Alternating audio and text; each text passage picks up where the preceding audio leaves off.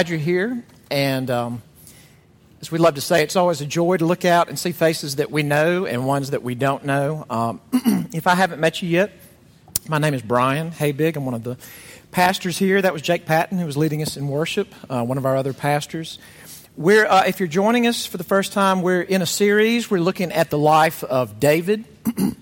Excuse me. This is the famous David in the Bible, King David, and we're about 7 weeks into this now. So the passage I'm going to be looking at is in the bulletin. If you don't have a Bible, you can just follow there. But we're going to be in 2 Samuel chapter 6, beginning in verse 1. I'm sorry about my voice.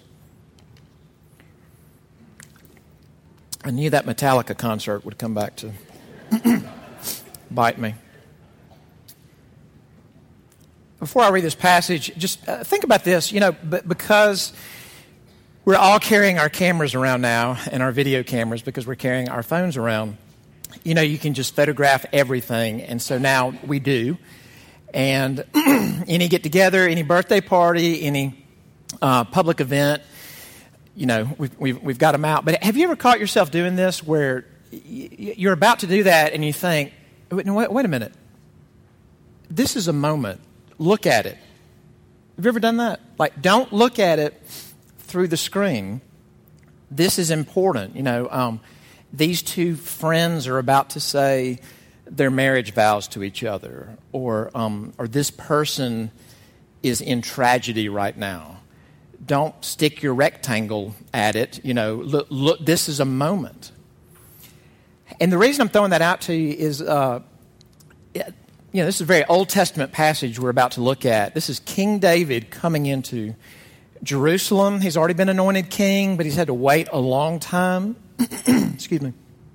One of you asked me this past week, how long was it in between David being anointed as a shepherd boy and then actually sitting on the throne in Jerusalem? And I don't know that we have hard and fast numbers, but the consensus seems to be about 20 years. Is that long of a wait? This is a high and holy moment in the life of Israel. This is not just an Old Testament passage, where there's some Israelites and there's a king and there's Jerusalem. This is a moment in Israel's history. Now, we started this last week, and we're overlapping and reading that passage, but we're going to go further than we did last week. And let me just say this, and then I'll read the passage. I quoted what has to be the most famous English hymn that most everyone knows last week, Amazing Grace. The second verse of Amazing Grace says, "'Twas grace that taught my heart to fear." And you're about to hear why if you weren't here last week. That last week we looked at God teaching the Israelites, teaching David to fear him. But after John Newton wrote, "'Twas grace, God's grace, that taught my heart to fear," what does he say next? "And grace my fears relieved." And what I want to really zoom in on this week is the same God, the same grace, relieving bad fears. Okay? 2 Samuel chapter 6, beginning in verse 1. David again gathered all the chosen men of Israel, 30,000.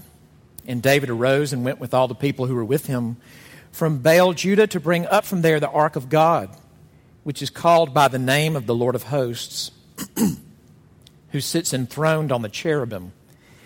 And they carried the ark of God on a new cart and brought it out of the house of Abinadab, which was on the hill.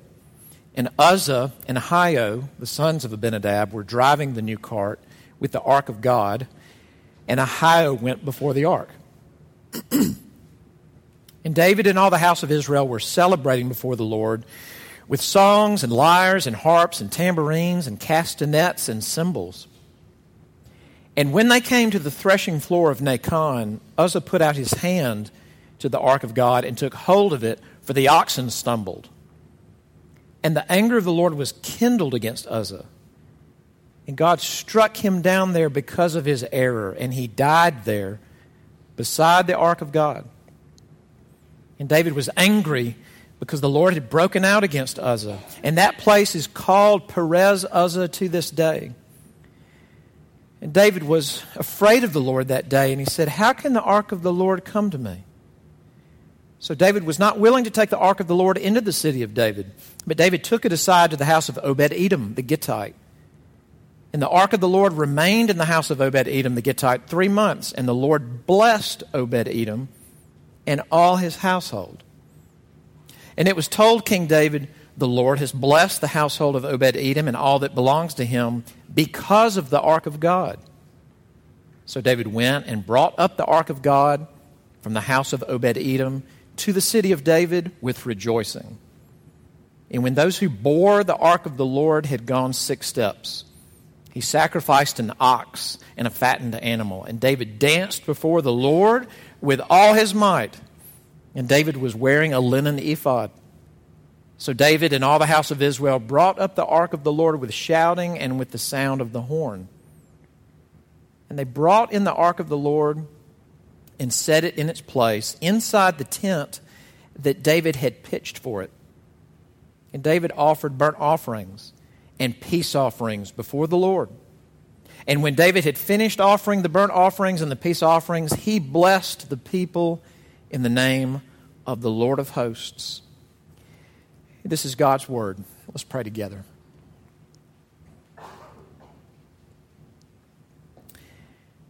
Father, we just prayed together your prayer. We prayed that you would give us our daily bread, and you do, and you have, and you give us not just the bare necessities, but you give us plenty of food and great food and regular food, and you're so generous and faithful with it. Thank you, but you have said not to live by bread alone, but by every word that proceeds from your mouth. So we ask you to enable us not to just listen to a talk, but to feed from your hand and eat your words.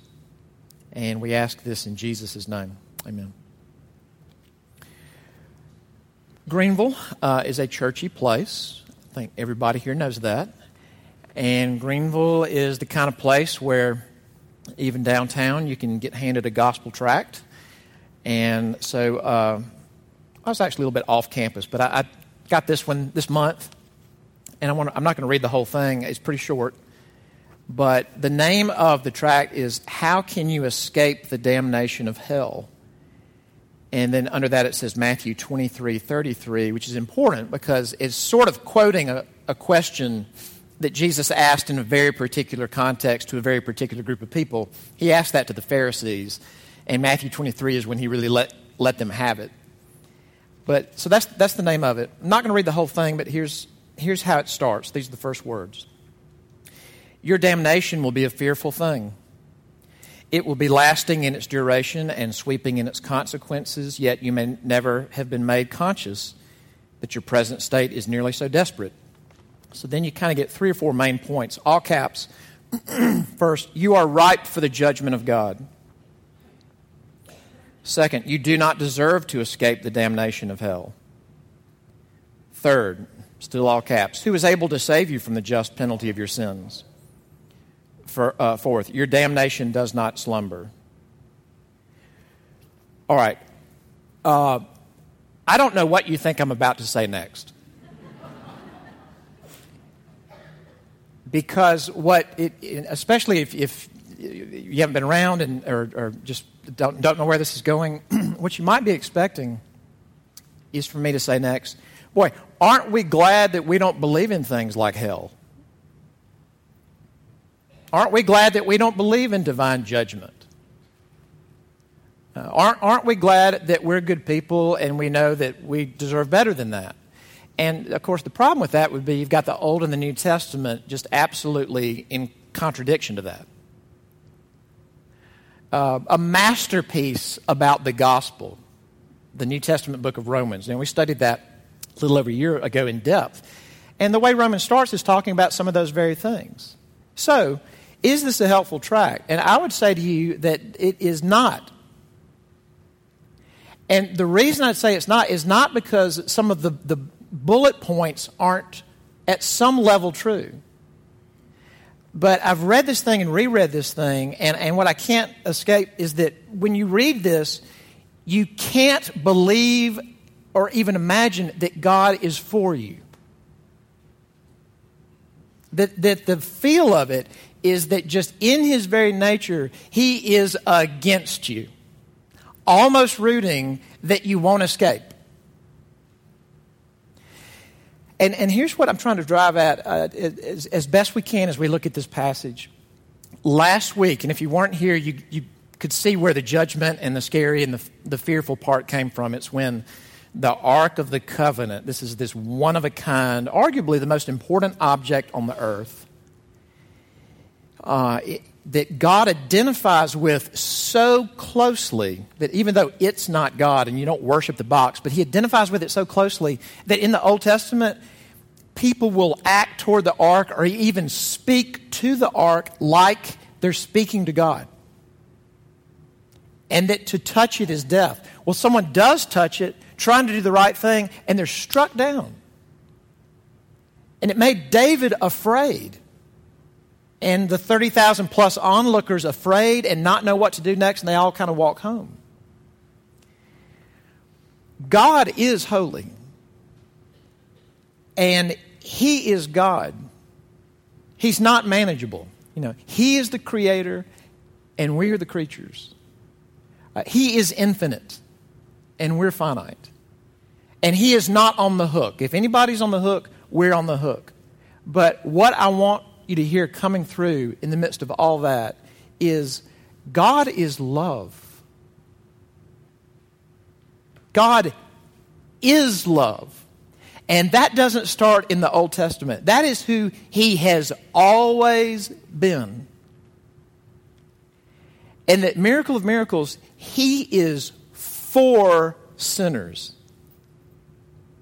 He does not like sin, but he is for bad people. If he's not for bad people, there are no other people left. And so I hope something of that's going to come through this morning. Here's how I want to look at this passage. Thinking about, grace first teaching us how to fear, and then grace relieving our fears, especially bad ones. Slavish fears. He's going to squash me fears. So let's think about it this way. I want to look at the default. You know what I mean by default? Like default mode, the way something automatically responds or instinctively responds. Given these prompts, it always does this. What's the default? What's the surprise? And then what's the memory? What's the default? What's the surprise? What's the memory? Okay, what do I mean by the default? Again, you heard the story. This is a celebration. We said that, this is at least 30,000 Israelites just going nuts. And it's not a nice little churchy gathering. There's horns and there's cymbals. And we talked about the castanets.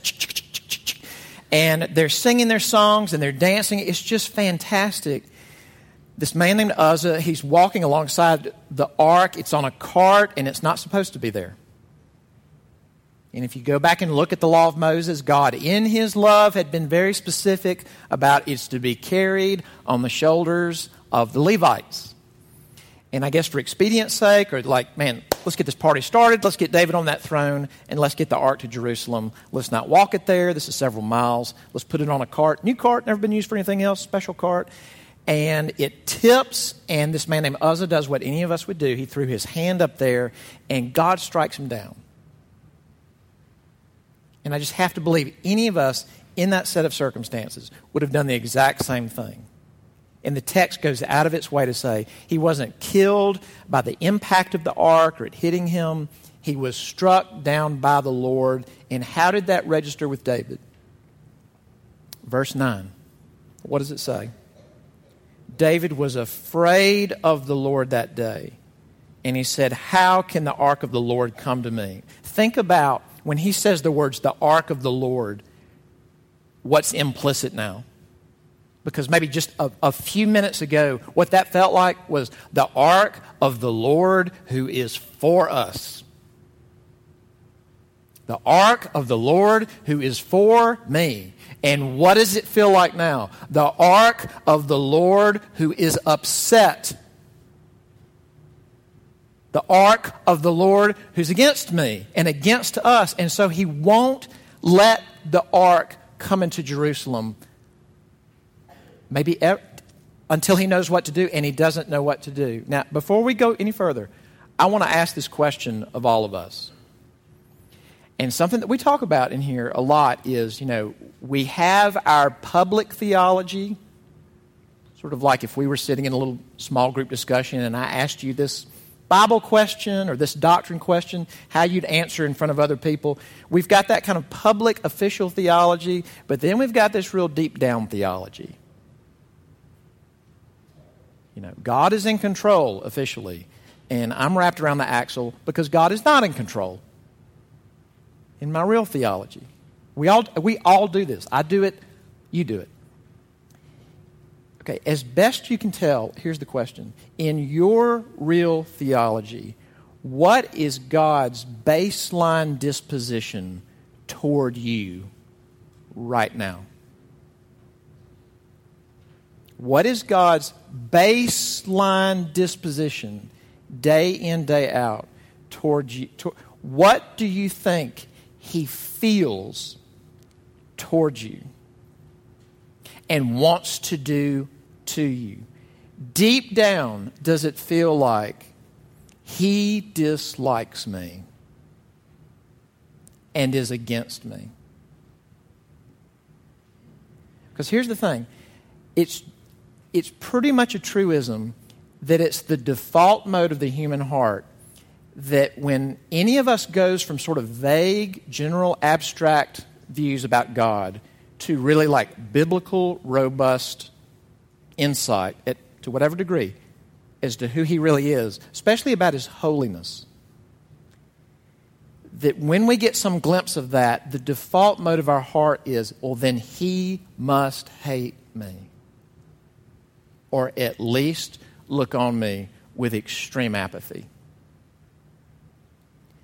David says, we cannot let that thing in Jerusalem because Uzzah was a good man, and it seemed like Uzzah was trying to do the right thing, and if that happened to him, none of us are safe.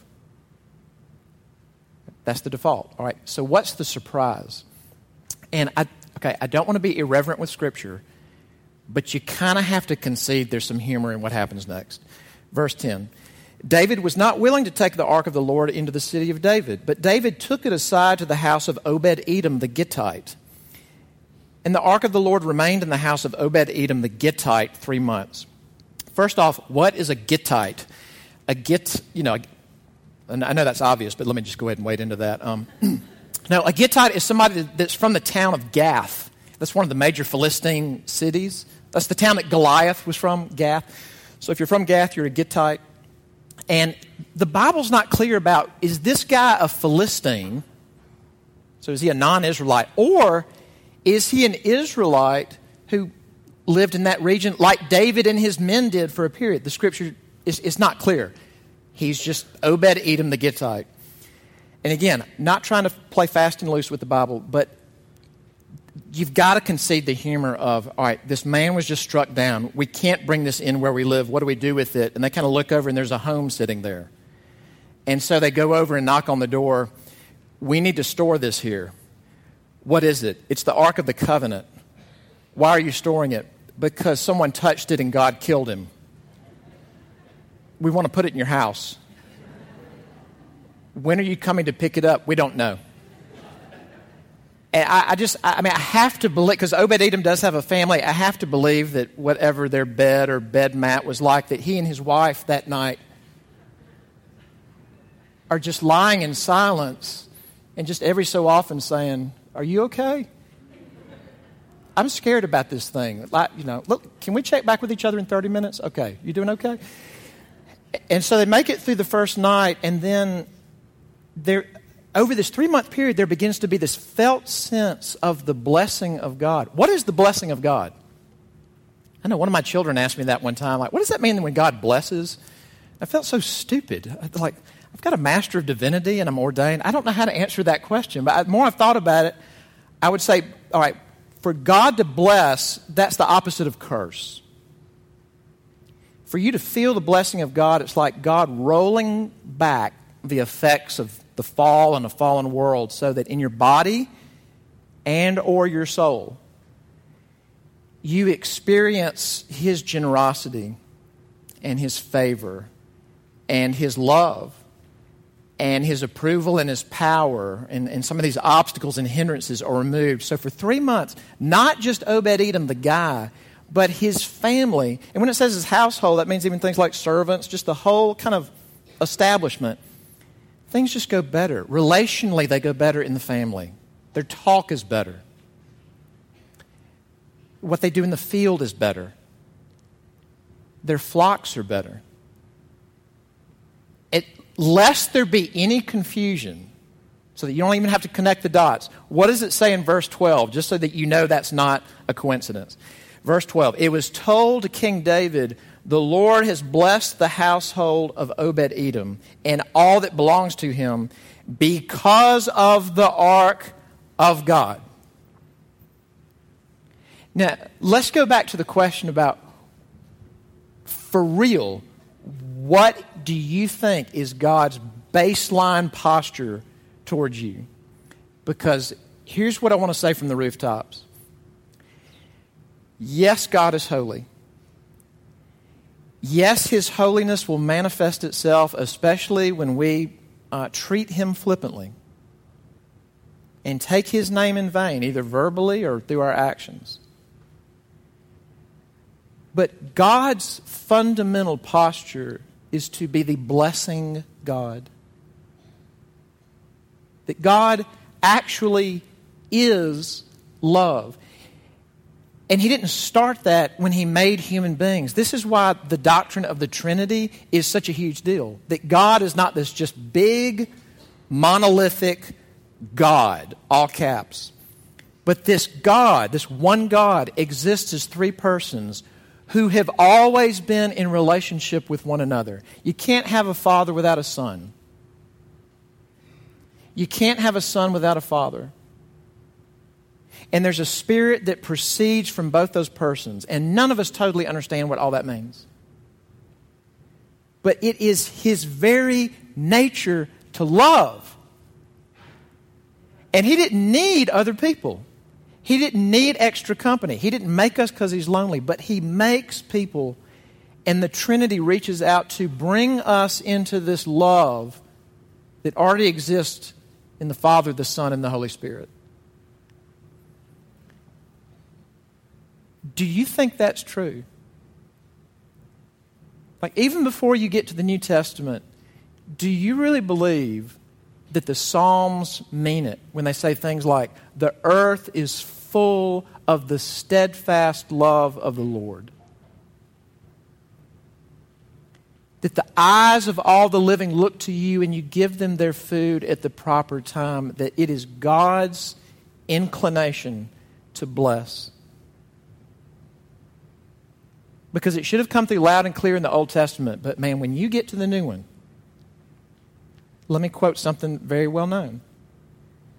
It describes what happened when this holy God looks at a world full of people who are just kicking against Him. You know, like He's giving everything that anybody on this planet enjoys, whether it's your favorite jazz or your favorite dessert or your best friend or your favorite book or that walk or that experience or that memory. He's the dispenser of it, and people are taking it and almost using it as ammo against Him. In fact, scratch almost, using it as ammo against Him. It's a planet where people are drawing in the air that He gives for free into lungs that He keeps operating at night when we have no control of it. And He looks on this world and He so loves the world that He gave. That's fundamentally who He is. God is love. And when we talk about His holiness and how we should fear Him, we don't have to play that down. God is love. The earth is full of the steadfast love of the Lord. So what does David do? Now, that gets to the memory. And if you're taking notes right now, I would ask you, just put your pen down for a second and just listen, okay? I won't rebuke you if I see you writing. I'm just asking if you are willing to put it down. I want to tell you about a guy named Michael Ward. Michael Ward is a British scholar, and his area of expertise is C.S. Lewis. And really well-educated man, Oxford, Cambridge, real deal. For a while, he lived in C.S. Lewis's house and took care of it. So, there's like hacks like me that have read a few C.S. Lewis books. He slept in Lewis's bed and knows everything. So, literally. Well, he does these graduate degrees at Oxford and Cambridge, and he decides to do a PhD about C.S. Lewis in Scotland at the University of St. Andrews. So he's working on this doctorate, and one day he's reading a poem by C.S. Lewis. Now, Lewis, we know about these Christian books. He wrote all kinds of stuff, and his day job was that he was an expert in medieval and Renaissance literature. So he was a medievalist. Michael Ward is reading one day a poem by Lewis about the planets, and it's the medieval view of the planets. Okay, the medieval view is the ancient view that there's 7 planets. The first 2 are the sun and the moon, and that this is hard up in front of, I feel like I'm on, a game show or something. But you've got Mercury, Venus, Mars, Jupiter, Saturn. So those are the 7 heavens, the 7 planets. Ward is reading the part about Jupiter, or Jove. And he gets to this line and it says, winter past and guilt forgiven. And a little bell goes off. And he thinks, that sounds like a summary almost of The Lion, the Witch, and the Wardrobe. If you've ever read that children's story, that there's this Narnia, there's this winter, and it's from an evil witch, and Aslan, the lion, comes, and the winter ends, and Aslan accomplishes the forgiving of one of the main characters, named Edmund. And so Michael Ward kind of goes, And he starts looking more through this part about Jupiter, and he starts seeing all these themes that he recognizes are sort of reflected in The Lion, the Witch, and the Wardrobe. So then he thinks, all right, there's 6 more planets, and there's 6 more Narnia stories.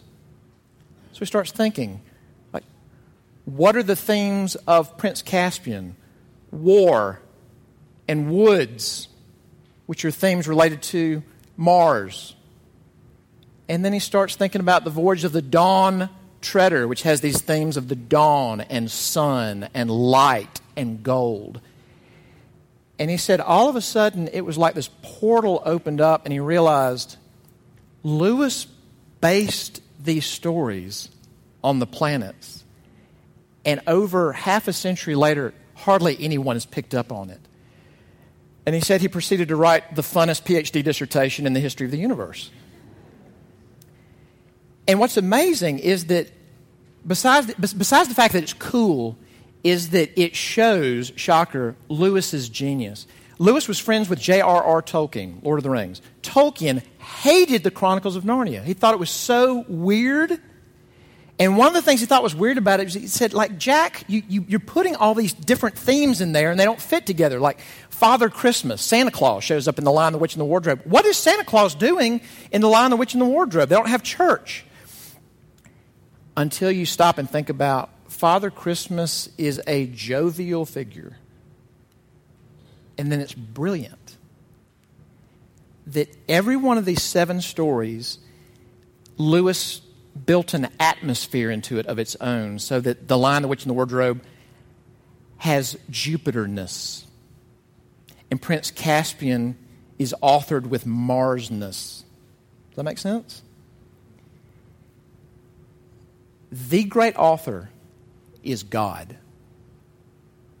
The great capital A author is God, who writes with words and writes with lives and people and creation. I want to show you what I think is the weirdest part of our passage. And I would say it's weirder to me than Uzzah being struck down. I'm not saying that's normal, but I want to give this to you.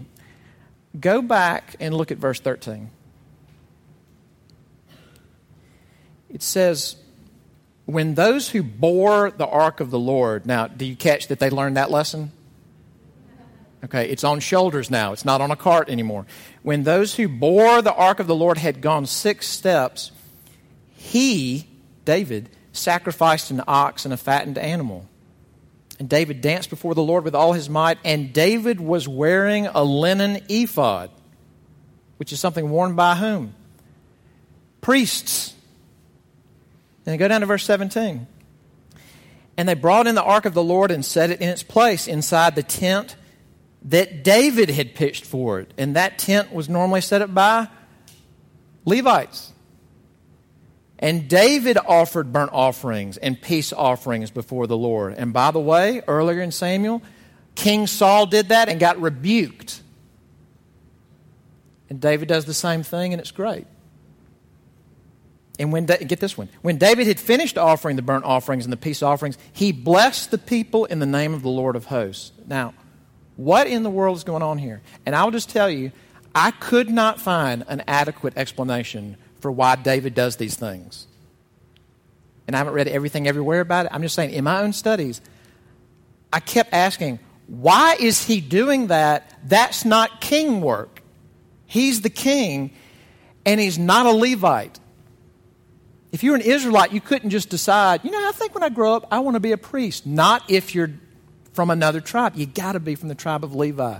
David is from the tribe of Judah. And he makes sacrifices. And he puts on the linen ephod.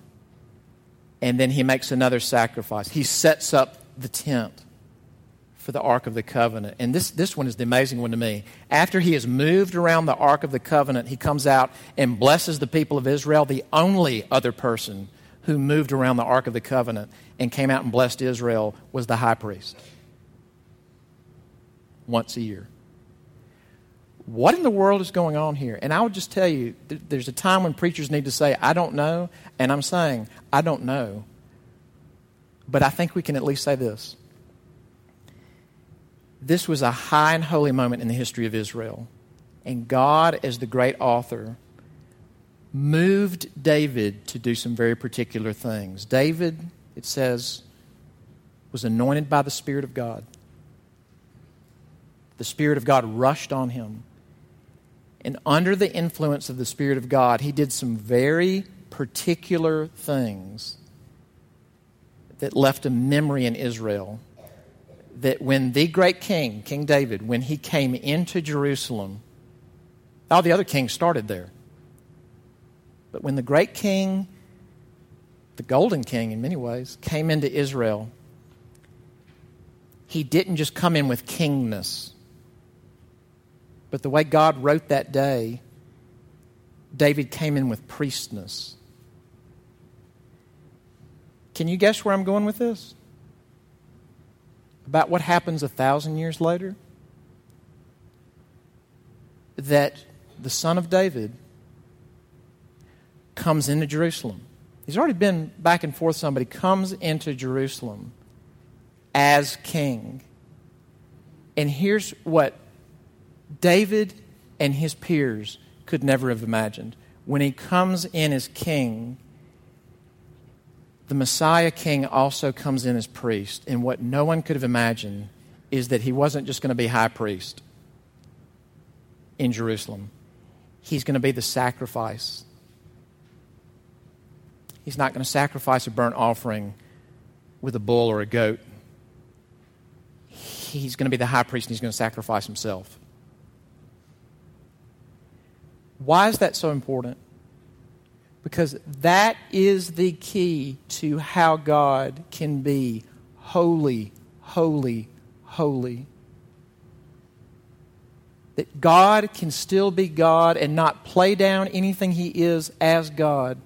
And unholy people cannot just come into contact with Him, but, to quote John Bunyan, can kiss Him.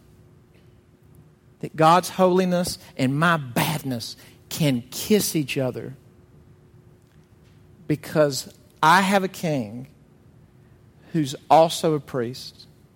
And he doesn't just rule over me, but he took on himself everything that God's holiness should just smash about me and punish about me. He put it on him, and he sacrificed himself as the great high priest. And now he blesses his people and says, you're clean. And you're loved. And you're adopted. And you have access. And you are welcomed. And you commune with God. Man, I don't read many things like this, but I've got to read this to you.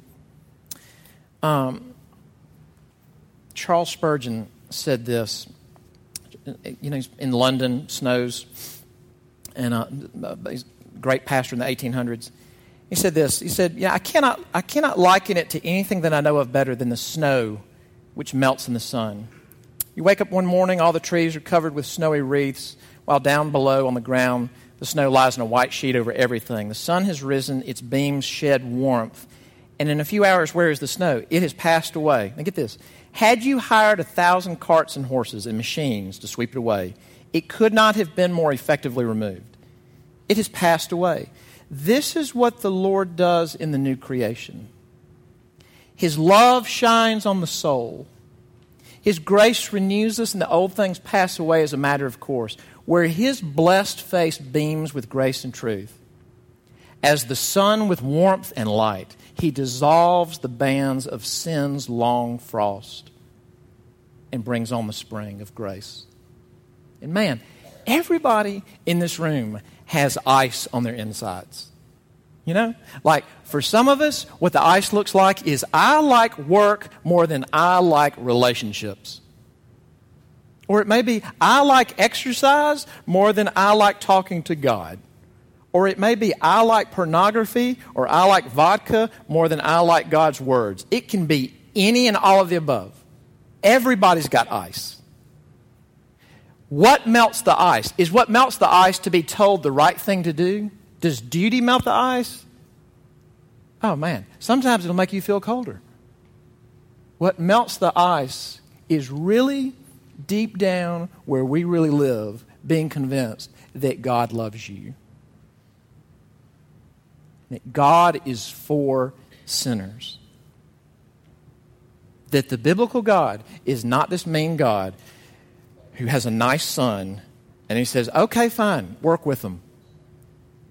Just don't send them to me. Fix it.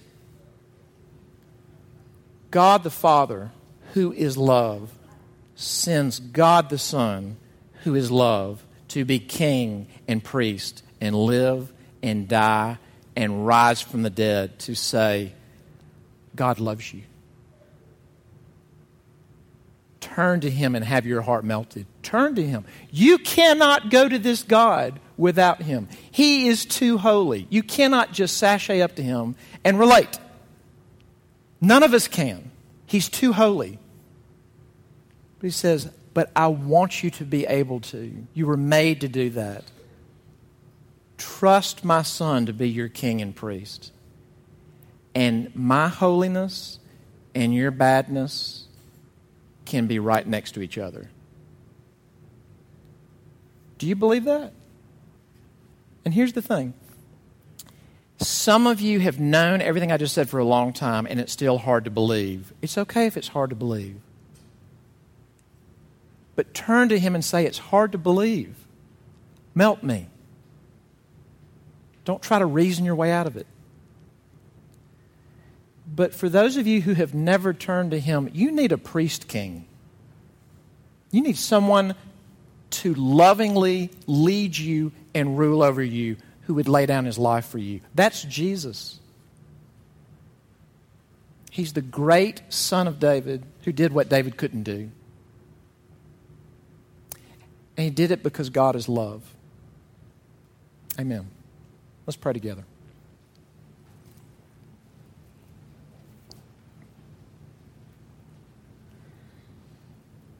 Father, thank you that day when David walked in and danced in, and celebration rang throughout Jerusalem, and the Ark of the Covenant came in. Thank you that you built into that day kingness and priestness. Lord Jesus, thank you that you are the great fulfillment of everything the Father wrote. And we need you. We don't even know how much we need you, but we need you. All life comes from you. So turn us to you and help us if we've turned away from you. And melt the ice inside of us. And we ask it in Christ's name, your name. Amen.